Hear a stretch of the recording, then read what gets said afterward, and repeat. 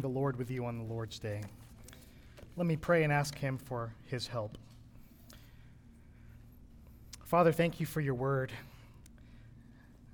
We ask, Lord, that now that as it is taught, expounded on, and proclaimed, that by your Spirit you would speak through this preacher, and that by your Spirit, for we who have trusted in you, that you would change us even where we sit.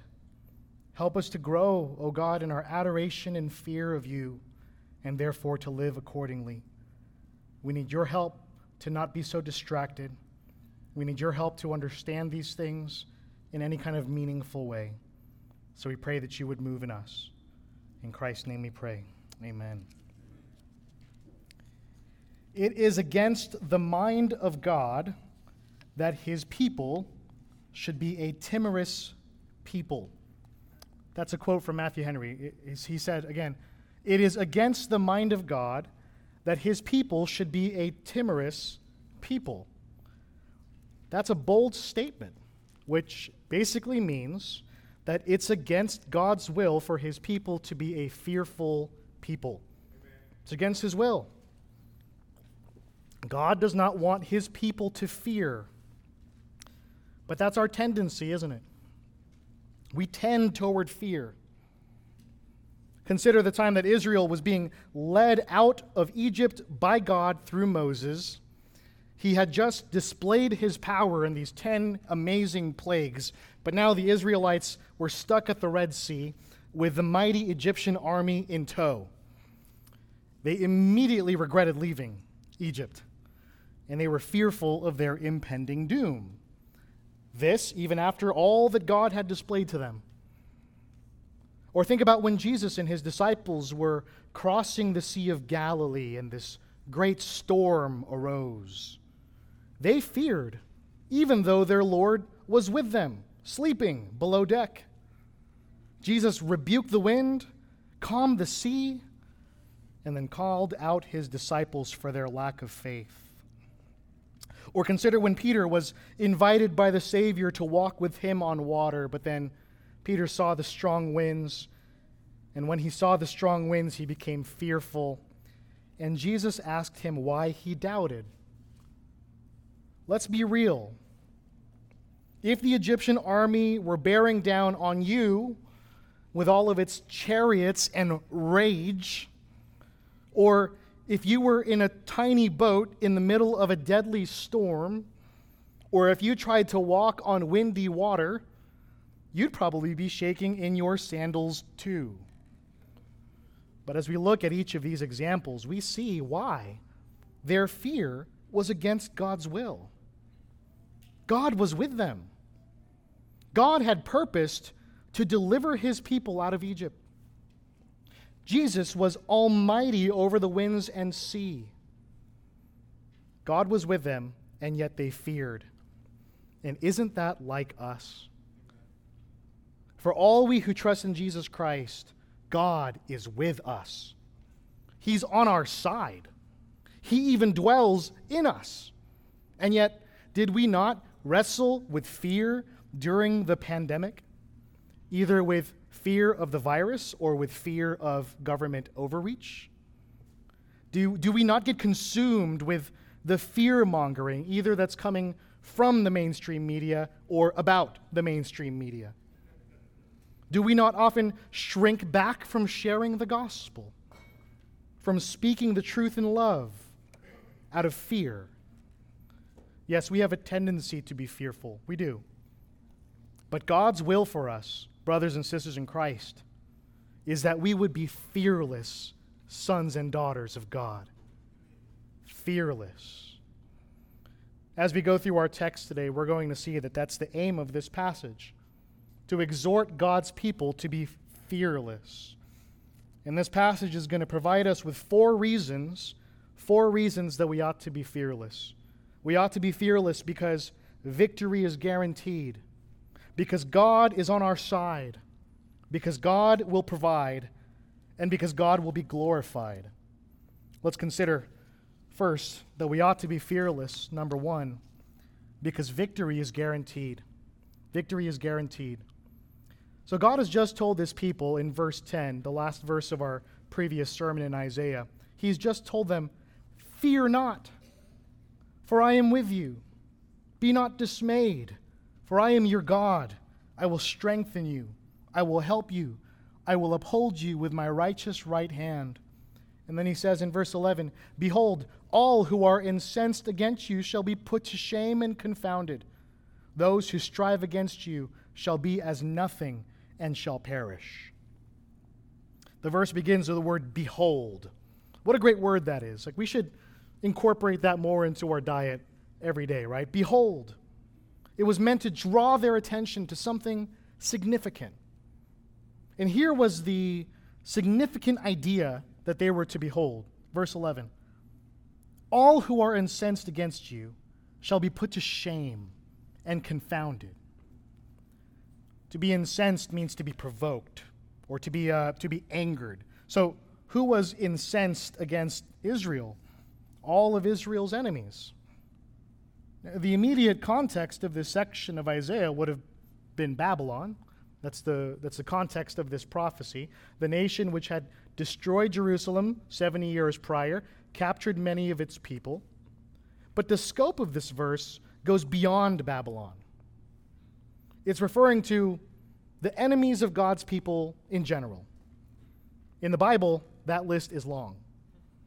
The Egyptians, the Amalekites, the Canaanites, the Moabites, the Ammonites, the Midianites, the Philistines, the Assyrians, the Babylonians, the Edomites, the Arameans, the Chaldeans, later the Greeks, and then the Romans. Throughout history, God's people have not had a short list of enemies. And yet the promise of this verse is that all who were incensed against them, all would be put to shame. Now we understand the connection between defeat and shame, right? Like, picture that sports team walking into its locker room with all of the players' heads hanging because they were just demolished out on the field. They were ashamed. So the enemies of Israel would be put to shame. And this too had happened throughout Israel's history. Egypt was put to shame. The nations in Canaan were put to shame. Assyria was put to shame. Soon, Babylon would be put to shame. And this is all because God is faithful to his people, faithful to his promises. All who were incensed against them, all would be put to shame, verse 11, and confounded.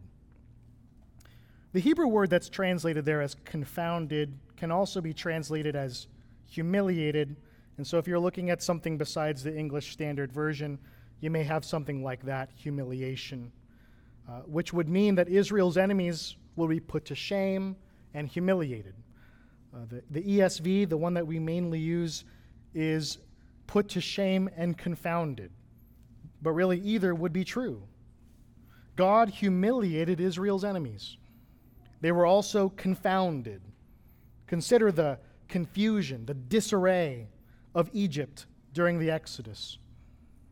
The Israelites, in that context of Egypt, those Israelites were treated as a lesser people. They were free labor to the Egyptians. And yet somehow they escaped Pharaoh. Not only did they escape Pharaoh, but Pharaoh's army was crushed under the Red Sea after the Israelites walked through the bottom of it. That's confounding. That's what God does to the enemies of his people. He confounds them. The second part of verse 11 says this: "Those who strive against you shall be as nothing and shall perish." So we'll see in verses 11 and 12, the enemies of God are described in four ways. All who are incensed against them, those who strive against them, those who contend with them, and those who war against them. These aren't four different groups of people. It's talking about the same people, but in the repetition and in the variety, we see emphasis and nuance in these four different ways. So what does it mean for someone to strive against another? It means to struggle against them. It means to work against them. And throughout history, many have striven against God's people, worked hard against them. And verse 11 says of those who strove against Israel that they would be, quote, as nothing. They would be non-existent. God's enemies, the enemies of his people, would be so destroyed by God that they would be like they were nothing. In the immediate context, this is talking about Babylon. And in a very real way, God would make Babylon nothing. Now, it's not that all of the Babylonians would be slaughtered, but Babylon as an empire, Babylon as an independent state, would cease to exist. As the entity that captured God's people and oppressed God's people, Babylon would no longer be. And in that sense, it could also be said in verse 11, they shall perish. Babylon as an empire has been done away with. And verse 12 continues, you shall seek those who contend with you, but you shall not find them. Those who war against you shall be as nothing at all. So there's our third phrase of opposition here, contend with you. The idea here is those who have put themselves in a contentious relationship with you. Israel would seek those who contended with them, not that they would go looking for them, but they would look around, where are those who contend with us, and they would not find them. They wouldn't find them. Their enemies would be so, verse 11, as nothing that they would be unfindable. The second part of verse 12 says, those who war against you shall be as nothing at all. As nothing. To say that Israel was at war with Babylon would probably be saying too much. Judah was conquered. Judah was a captured people. And so what we see in these phrases is more of this general promise that's given to God's people. All who are incensed against God's people. All who strive against them. All who contend with them. And all who war against them, verse 12, shall be as nothing at all. They'd be brought down by God to be nothing. And if you're a Judahite in Babylonian captivity, this is what you need to hear. The victory was guaranteed. God promises Israel, Judah, that their enemies will be brought to nothing. And God is a God who keeps his promises. He is almighty, so he is able to keep his promises. And he is good, so he does keep his promises. And again, God had a tremendous track record of already doing this throughout Israel's history. We mentioned the Egyptians, the Amalekites, the Canaanites, the Philistines, and the Assyrians. All of them were as nothing when God delivered Israel from them. So not only was this a promise for the future, but it was a callback to the past for them to remember who it was that was their God. In fact, verse 10 says, remember, fear not, for I am with you. Be not dismayed, for I am your God. Brothers and sisters, all we who believe in Jesus Christ who is the true Israel, have inherited these promises. All who are incensed against us will be put to shame and confounded. All who strive against us shall be as nothing and shall perish. Here are a few passages from Revelation that speak of God's victory over his enemies. Revelation 6:15 through 17. Then the kings of the earth and the great ones and the generals and the rich and the powerful and everyone, slave and free, hid themselves in the caves and among the rocks of the mountains, calling to the mountains and rocks, fall on us and hide us from the face of him who is seated on the throne and from the wrath of the Lamb. For the great day of their wrath has come, and who can stand? Revelation 19 through 21. And I saw the beast and the kings of the earth with their armies gathered to make war against him who was sitting on the horse and against his army.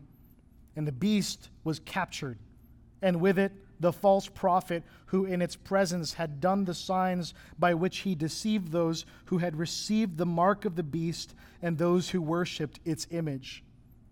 Those two were thrown alive into the lake of fire, that burns with sulfur, and the rest were slain by the sword that came from the mouth of him who was sitting on the horse, and all the birds were gorged with their flesh. And then finally, Revelation 20, verses 9 through 10. And they marched up over the broad plain of the earth and surrounded the camp of the saints and the beloved city, but fire came down from heaven and consumed them. And the devil who had deceived them was thrown into the lake of fire and sulfur, where the beast and the false prophet were, and they will be tormented day and night forever and ever. This is the word of the Lord. Thanks be to God. Now, it's not our purpose this morning to expound on these texts. We'll leave that for Pastor Vladimir when he's back from sabbatical. But we can draw from this simply this: Jesus wins. All of those who oppose God, all of those who oppress his people, will find God to be victorious over them. They shall be put to shame. They shall be confounded. They shall be as nothing, and they shall perish. Now, we are not sadists. We are not bloodthirsty, vengeful people. We should share the attitude that God has when he says in Ezekiel 33:11, I have no pleasure in the death of the wicked, but that the wicked turn from his way and live. The goal that we should have right now for all humankind who oppose God is to reach them with the gospel, praying that God would turn them from their wicked ways and to live in Christ. But there will come a time when Christ will return to judge. And in that time, when he returns to judge, we will rejoice in God's vindication of us as he delivers us and exalts us. We will rejoice in the justice of God as he righteously condemns all who warred against his Son, our Savior. Now, friend, that hour is not yet. You can turn from your sins and trust in Jesus Christ even right now. And I beg you to do that, even in this moment. And if you do, you will be forgiven all of your sins, and you will be welcomed into the kingdom of Jesus Christ. Repent and believe in him. For all we who already believe in him, we are guaranteed victory over his enemies. Guaranteed. In the eternal state, we'll look around looking for those who contend with us, and we will not find them. They who warred against us will be nothing at all. We will no longer be the church militant. We will be the church triumphant. And the one who gives us that utter victory, the one who gives us that complete peace, is the same one who first came to die for sinners like us. He came to earth a humble servant. He rose a victorious king. And he will return to fully and finally conquer all who refuse his peace offering. Victory is guaranteed. So fear not. Fear not. What is there to fear when victory is guaranteed? If you live a godly life in Christ Jesus, you will be persecuted. You may even die in the name of Jesus Christ. But when you die, you will still live. And when Christ returns, you will be raised again to join him in triumphal procession as he arrives to make those who have warred against him as nothing at all. What is there to fear? Now, we're not naive. We know that the idea of suffering for Christ is a scary idea in the flesh. We know that true Christians can struggle with fear, and that's why we need reminders like this. That's why this is in the Bible. Truths to meditate on in the comfort of the Holy Spirit. Victory is guaranteed. So we can be fearless. Fearless because victory is guaranteed. Secondly, because God is on our side. Because God is on our side. Verse 13. For I, the Lord your God, hold your right hand. It is I who say to you, fear not. I am the one who helps you. The reason that victory was guaranteed was that Yahweh, their God, held their right hand. Now, as we've considered in recent weeks, God was their God. He wasn't just God in general. He was their God. He is the true and living God, as opposed to the false gods that the nations around them worshiped. The false gods that even Israel, sadly, was prone to want to bow down to. But Yahweh, nonetheless, was their God. And he held their, verse 13 says, right hand. He held their right hand. In a previous sermon, we pointed out that the word's right hand is symbolic of power. It refers to power. And in verse 11, God says, verse 10, God says that he would uphold them with his righteous right hand. And here in verse 13, we're seeing that God would hold their right hand.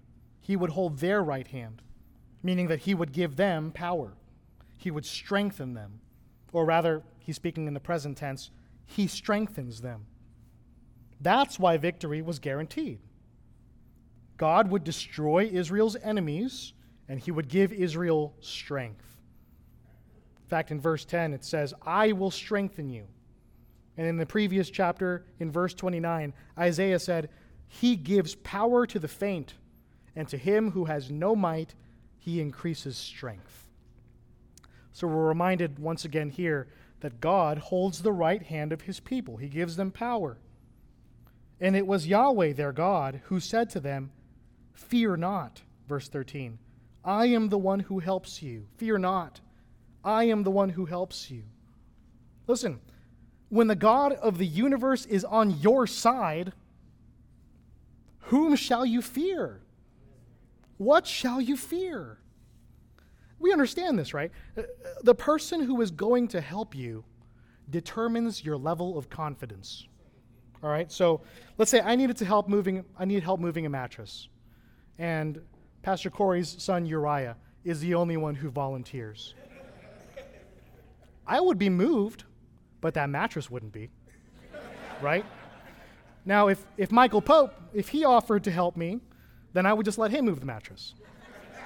Right?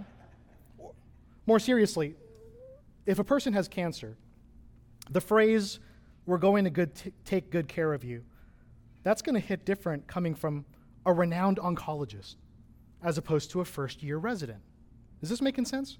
Your level of confidence, your level of fearlessness is directly correlated with the ability of whoever is on your side. And if the infinite God above all creation is the one who says to you, fear not, I am the one who helps you, then your fearlessness should be immeasurable. God said to the people of Israel, I am the one who helps you. And then in verse 14, he continues, fear not, you worm of Jacob, you men of Israel. I am the one who helps you, declares the Lord. Your Redeemer is the Holy One of Israel. Now, why does God call them, in verse 14, you worm Jacob? He's not insulting them. He's pointing out how actually weak they are. Just imagine, just after some rainfall, you're walking on the sidewalk, and you see a little worm on the sidewalk next to some grass. You might be grossed out by it, but you probably don't feel threatened by it. That's how weak Judah was, a.k.a. Israel, a.k.a. Jacob. They were a worm. They were a worm. And they were also few. The phrase here, you men of Israel, is understood by many commentators to have a connotation of you few men, or you handful of Israel. Again, why is it that God could say to a worm, fear not? Why is it that he can say to a small group of people, fear not? It's because of the next phrase in verse 14. I am the one who helps you, declares Yahweh. Amen. Once again, it was Yahweh helping this worm, helping these men. They didn't need to fear. The last part of verse 14 says this: your Redeemer is the Holy One of Israel. The people of Israel, Judah, they had a Redeemer, meaning they had a next of kin, they had a protector, they had a deliverer, they had an avenger. And their Redeemer was none other than, verse 14 says, the Holy One of Israel. The Holy One of Israel. He is the being in the universe who is truly holy. There are others in the Bible who are called holy because they are set apart by Him. But there is someone who is set apart by no one. He is set apart simply because He is. He exists in and of Himself. His glory is in and of Himself. All of creation exists. All of history has been planned in and of Himself. And there is none like Him. He is the Holy One. He is the Holy One. And He was theirs. He was their Holy One. God gave Himself to them. And this God who was faithful to them was their Redeemer. Therefore, they didn't need to fear. God continues in verse 15. Behold, I make of you a threshing sledge, new, sharp, and having teeth. You shall thresh the mountains and crush them, and you shall make the hills like chaff. A threshing sledge or a threshing sled was a farm tool that had sharp teeth and was dragged over the land to smooth the soil, forcibly crushing the soil or the ground and breaking anything that needed to be broken down for farming. Okay? It was also used over stalks of wheat, stalks of barley, to cut them into small pieces. God made Israel, verse 15, a threshing sledge. But they weren't just any old threshing sledge lying around. They were, verse 15, new, sharp, having teeth. They weren't some old, ineffective, used threshing sledge. They were new and sharp. They had teeth, which probably meant that the blades were serrated, which would make it more of an effective tool. But they weren't merely going to till soil. God says this in verse 15, you shall thresh the mountains and crush them. The mountains. The idea behind mountains here is probably it's a metaphor for formidable enemies or kings. It wasn't just that God would have victory over these mountains, but Israel themselves would have victory over them. God's people would thresh the mountains and crush them. Similarly, verse 15 says, and you shall make the hills like chaff. The word hills, mountains, hills, may be referring to less great enemies, but all of God's enemies, great and small, would be crushed. All of them would be made like chaff. Chaff is that unusable part of the wheat that's separated from the wheat and blown away. Israel would make the hills like chaff. Verse 16 goes on to say, you shall winnow them, and the wind shall carry them away, and the tempest shall scatter them, and you shall rejoice in the Lord. In the Holy One of Israel you shall glory. Israel would winnow the mountains and the hills, and what that looks like is throwing the threshed grain up into the air with a shovel, and then the wind would drive the chaff away. Verse 16 says, and the tempest shall scatter them. That's how scattered Israel's enemies would be. It would just be a gentle breeze that would take them away. It would be a storm, a tempest, a whirlwind. That's how utter Israel's victory over their enemies would be. Now, this is interesting because it didn't really look this way from Israel's perspective. It wasn't like the Israelites, the Judahites, mounted an armed rebellion against Babylon, and it was glorious. No, God raised King Cyrus of Persia to come in and basically take Babylon with little to no resistance. But God so aligns himself with his people that his victory over their enemies is their victory. It's as if they were the ones who did it. even though it was completely a gracious work of God. Keep that in mind for a moment. Completely a gracious work of God. The middle of verse 16 continues, "And you shall rejoice in the Lord." This is the proper response to Israel's victory over its enemies. They were to rejoice in Yahweh who delivered them. They weren't to rejoice in their own strength. They weren't to rejoice in their own abilities, their own pride, nor their own self-worth. They were to rejoice in God. Verse 16 finishes, "In the Holy One of Israel you shall glory." It was in him that they should glory. It was in him that they should boast. It was in him that they should exult. All credit belongs to him. All glory belongs to him.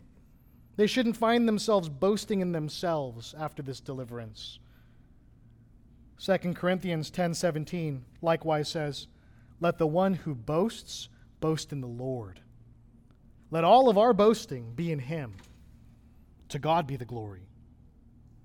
God was reminding Israel that they could be fearless because he was on their side. And the same is true for us, brethren. The same God is our God, and he helps us. Hebrews 13:6 says this, "So we can confidently say, 'The Lord is my helper. I will not fear. What can man do to me?'" God is the one who strengthens us. He is the one who helps us. He even gave us the helper, the Holy Spirit, to dwell in us and be with us always. And not only is God the Father our Redeemer, but he has sent us his only Son to be our Redeemer. Jesus is the Holy One of God, whom the Father sent to redeem and deliver his people. And he will likewise give us victory over our enemies. For example, 1 Corinthians 15:57 says of the last enemy, death, "Thanks be to God who gives us the victory through our Lord Jesus Christ." And over again in the book of Revelation, a Christian is described as the one who conquers. He will make of us a threshing sledge, new, sharp, and having teeth. We shall thresh the mountains and crush them. We shall make the hills like chaff. We shall winnow them, and the wind and tempest shall scatter them. And we will rejoice in the Lord. Revelation 19:1 says, "After this, I heard what seemed to be the loud voice of a great multitude in heaven crying out, 'Hallelujah! Salvation and glory and power belong to our God. We will glory in him.'" Brothers and sisters in Christ, God is on your side. Whom shall you fear? What should you be afraid of? It is God who helps you. It is God. We can be fearless because victory is guaranteed, because God is on our side, and thirdly, because God will provide. Because God will provide. Look at verse 17. "When the poor and needy seek water and there is none, and their tongue is parched with thirst, I, the Lord, will answer them. I, the God of Israel, will not forsake them." In the previous verses, we just saw what God was going to do against God's enemies. And here he turns his attention to the desperate. He's talking about poor and needy people needing water. And this is more of a metaphor. Imagine being poor and needy. Imagine seeking water and finding no water. We don't really understand the desperation of that very much, because in our context, if you're desperate for water, you'll use those water fountains that are out in the lobby, right? You would maybe prefer not to use those fountains, but if you were desperate, you knew that they were available to you. But in the context of these ancient people, if you couldn't find water, that's a matter of life and death. That's a state of emergency.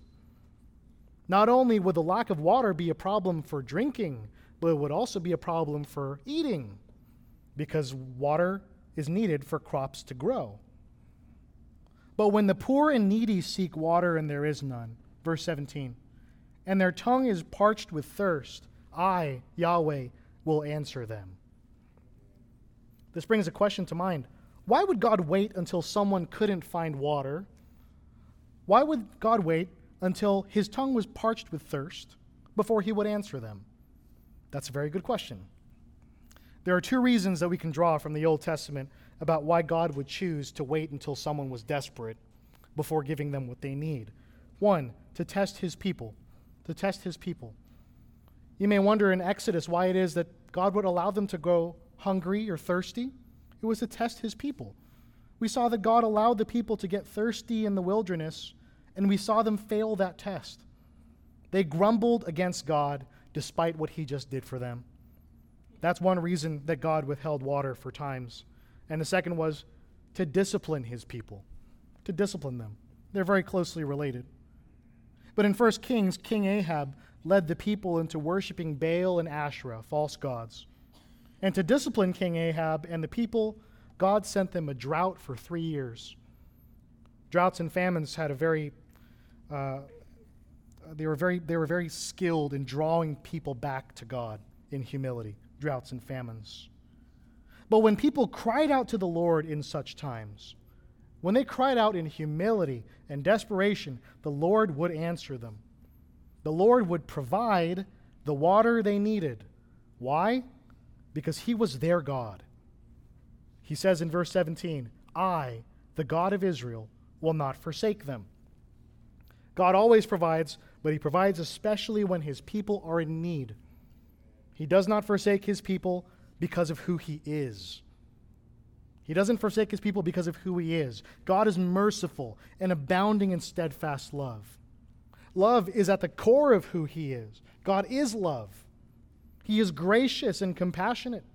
He's faithful to his promises. He's also all-knowing, everywhere present, and all-powerful. And because of these things and so much more, God does not forsake the people with whom he has covenanted, even when they themselves have broken the covenant.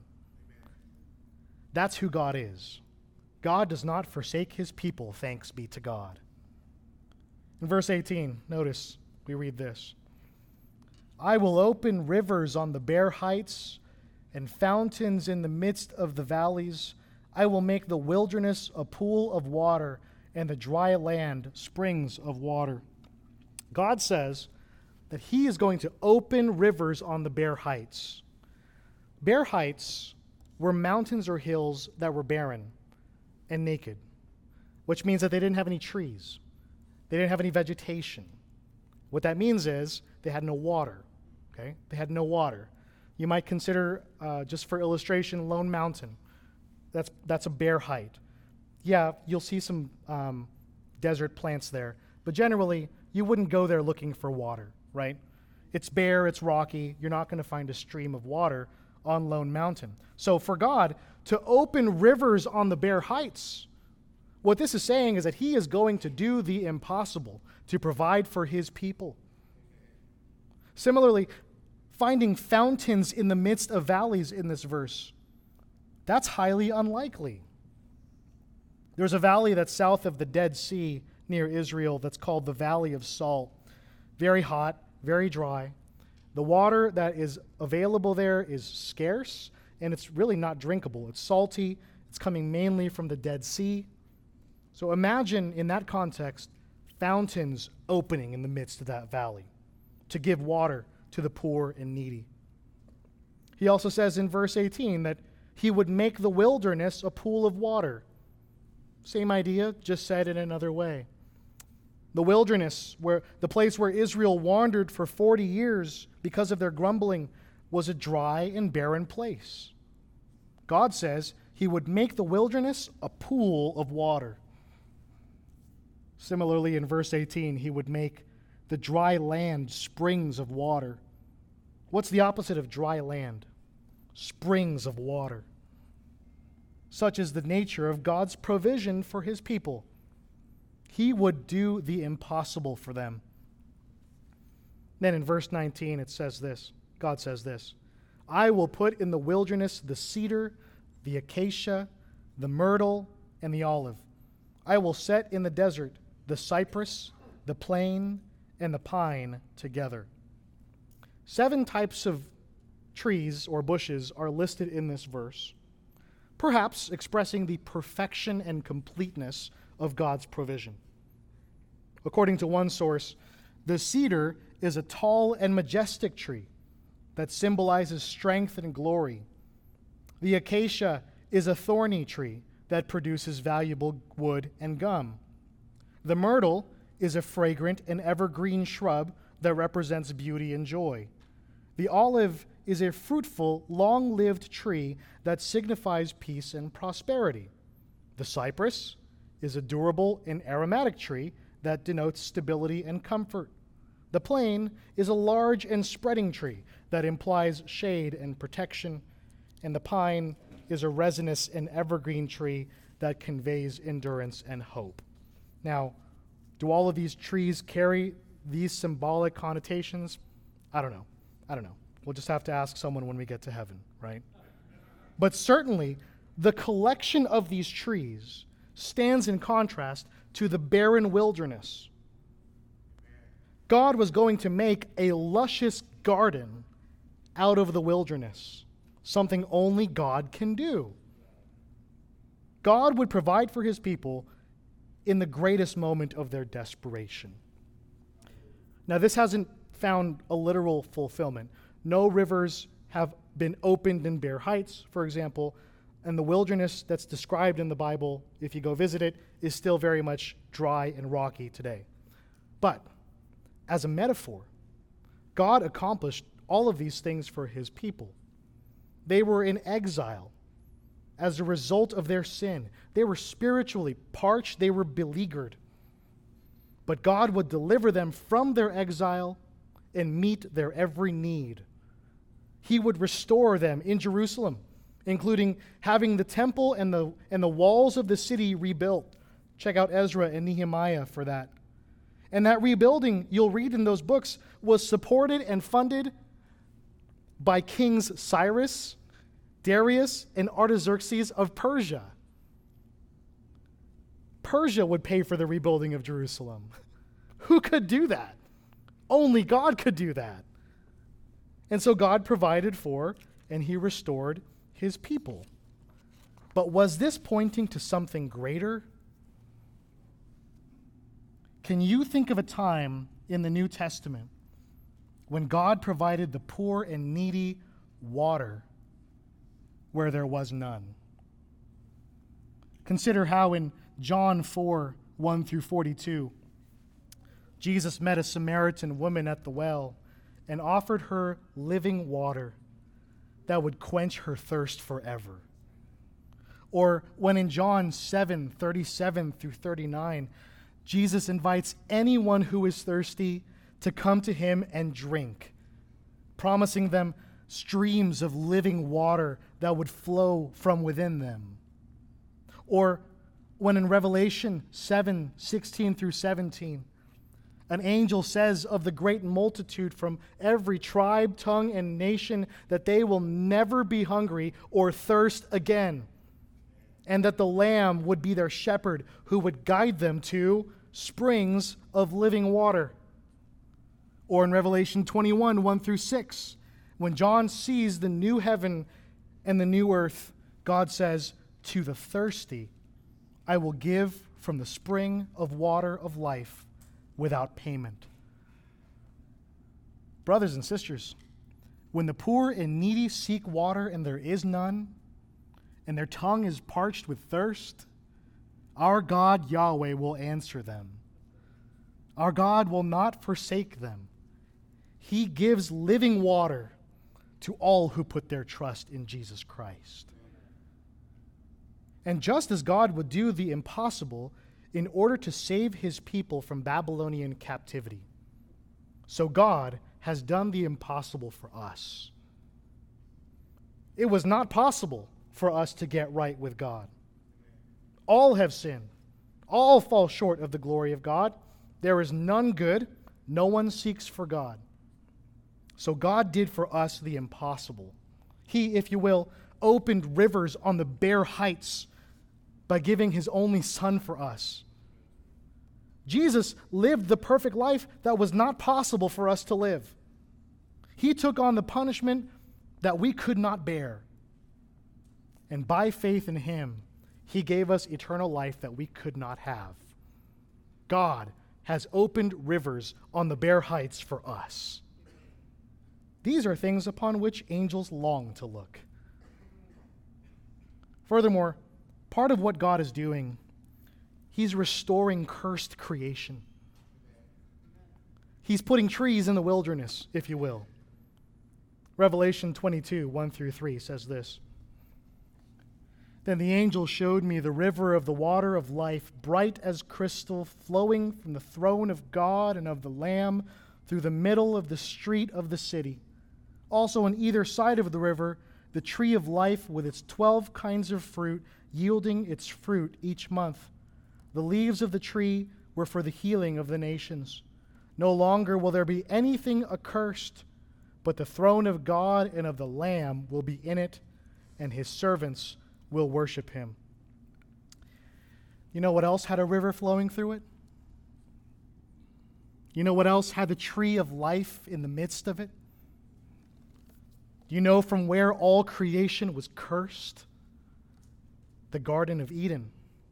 And in the end, God will restore the garden. He will put in the wilderness the cedar, the acacia, the myrtle, the olive. He will set in the desert the cypress, the plane, and the pine together. God is going to redeem and restore everything, and along with everyone who he has set aside in Christ, namely all we who believe in him. God has provided, and he will provide. Not only has he provided for us the Savior, but he has also provided for us the Helper, the Holy Spirit, through whom God is going to bring us all the way back to the garden. And since God will provide, whom or what shall we fear? The Lord is your shepherd. You shall not want. We can be fearless because victory is guaranteed, because God is on our side, because God will provide, and number 4, much more quickly, because God will be glorified. Because God will be glorified. Verse 20 reveals the purpose for us of God's supernaturally providing water to the needy and trees to the wilderness. Verse 20, that they may see and know, may consider and understand together that the hand of the Lord has done this. The Holy One of Israel has created it. Who is they that would see and know? They are whoever witnesses God's supernatural work of deliverance. Even we today, who have read about how God used Persia to deliver Judah, allow them to go back to their homeland, and equip them to rebuild, we have seen and known thousands of years later. Those who have witnessed God's amazing work to deliver his people from Babylon, we have seen that the hand of Yahweh has done this. There is no other explanation. It could only otherwise be just a long series of coincidences that God's people were taken into exile, just as Isaiah prophesied, and that 70 years later, they would somehow be taken out of exile, just as Isaiah and others prophesied. And remember, Isaiah even prophesied the name of Cyrus, the king, 150 years before it happened, to be the one that God would use. Yes, many people from that time, many more people throughout history, they have seen that God has done this. Not only do they see, verse 20, but they see and know. See and know. Seeing and knowing are tied together in the Scriptures. In Exodus 14, God meant for Egypt and Israel to witness the events so that they may see and know God's power and glory, and that other nations who would hear about these eyewitnessed events would also know God's power and glory. God did his mighty work that the people would see and know that he was the one who had did it by his hand. Not only would they see and know, but they'd also consider, verse 20, they'd consider. The idea behind that word is that they would ponder it. They'd ponder it. It's not just about seeing and knowing that God did it, but weighing what are the implications of that. When you consider what God did, what should you conclude? You should conclude that Yahweh is the Almighty God. He's the creator of the heavens and the earth. You'll conclude that he can do whatever he wants and that he acts mightily on behalf of his people. You'll conclude that your idols are nothing and that the only God who is worthy of praise is the God of the Bible. Not only would they see, know, and consider, but they would also, verse 20 says, understand together. It wouldn't just be an individual knowledge, it would be a corporate knowledge. Remember that even Cyrus, King Cyrus of Persia, was made aware that it was Yahweh who did this. And implied in that is that Cyrus's people would know that as well, together with King Darius and King Artaxerxes after him. But it would be even more than just Persia. It would be the entire united empire that Cyrus had gathered. Basically, all of the known world would have known that Yahweh was the one who did this, according to the decree of their King of Kings, Cyrus. They understood it together. Even if they didn't bow their knee to Israel's God, they understood it together. And God was glorified and praised. Listen to what Cyrus proclaimed throughout his entire empire and put it in writing according to Ezra 1:2. Thus says Cyrus, king of Persia, Yahweh, the God of heaven, has given me all the kingdoms of the earth. Cyrus was stirred up to glorify God and praise him before his entire kingdom.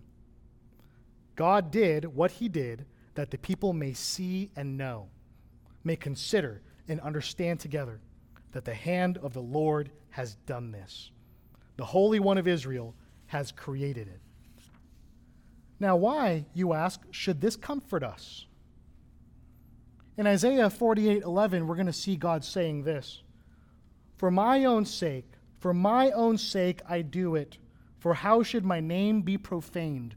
My glory I will not give to another. God does all things for his glory. Why should the fact that God does all things for his glory comfort us and make us fearless? The reason, first of all, that it should not offend us that God does all things for his glory is that whatever God does is good. Everything that God does for his glory is good. And every good thing that God does glorifies him. Therefore, for God not to do something for his own glory would be to do something bad, which God cannot do. Since God can only do good, then he can only do what glorifies him. And for we who have eyes to see, whatever God does to glorify himself is for our benefit and for our delight. So God does all things for his glory.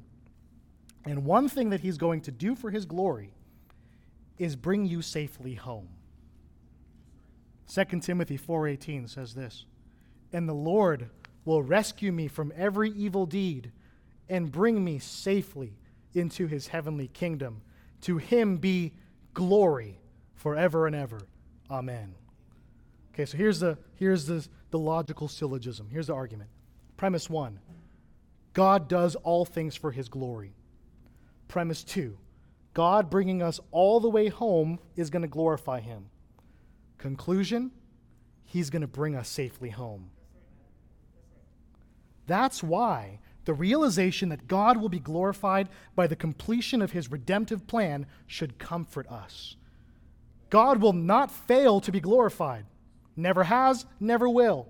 Therefore, he will not fail to bring us home. And therefore, we can be fearless. We can be fearless because victory is guaranteed, because God is on our side, because he will provide, and because he will be glorified. Put your trust in Jesus Christ. All who believe in Jesus Christ are made right with God and therefore have this guaranteed victory. They have God on their side. They have the promise of his provision, the guarantee of his glorification. All who reject Jesus Christ and persist in doing so until death, they're going to be part of the group that will be crushed, made like chaff, winnowed, and carried away. But perhaps for you, today is the day of salvation. Trust in Jesus Christ.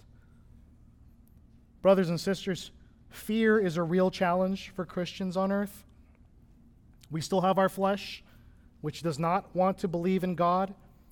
We echo the man's plea, Lord, I believe, help my unbelief. And as we pray that, may we fix our eyes on these realities that we've covered today. They are all reminders from God to us, designed to help us to be fearless in our earthly mission. Trust in God and do not fear. And encourage one another with these things.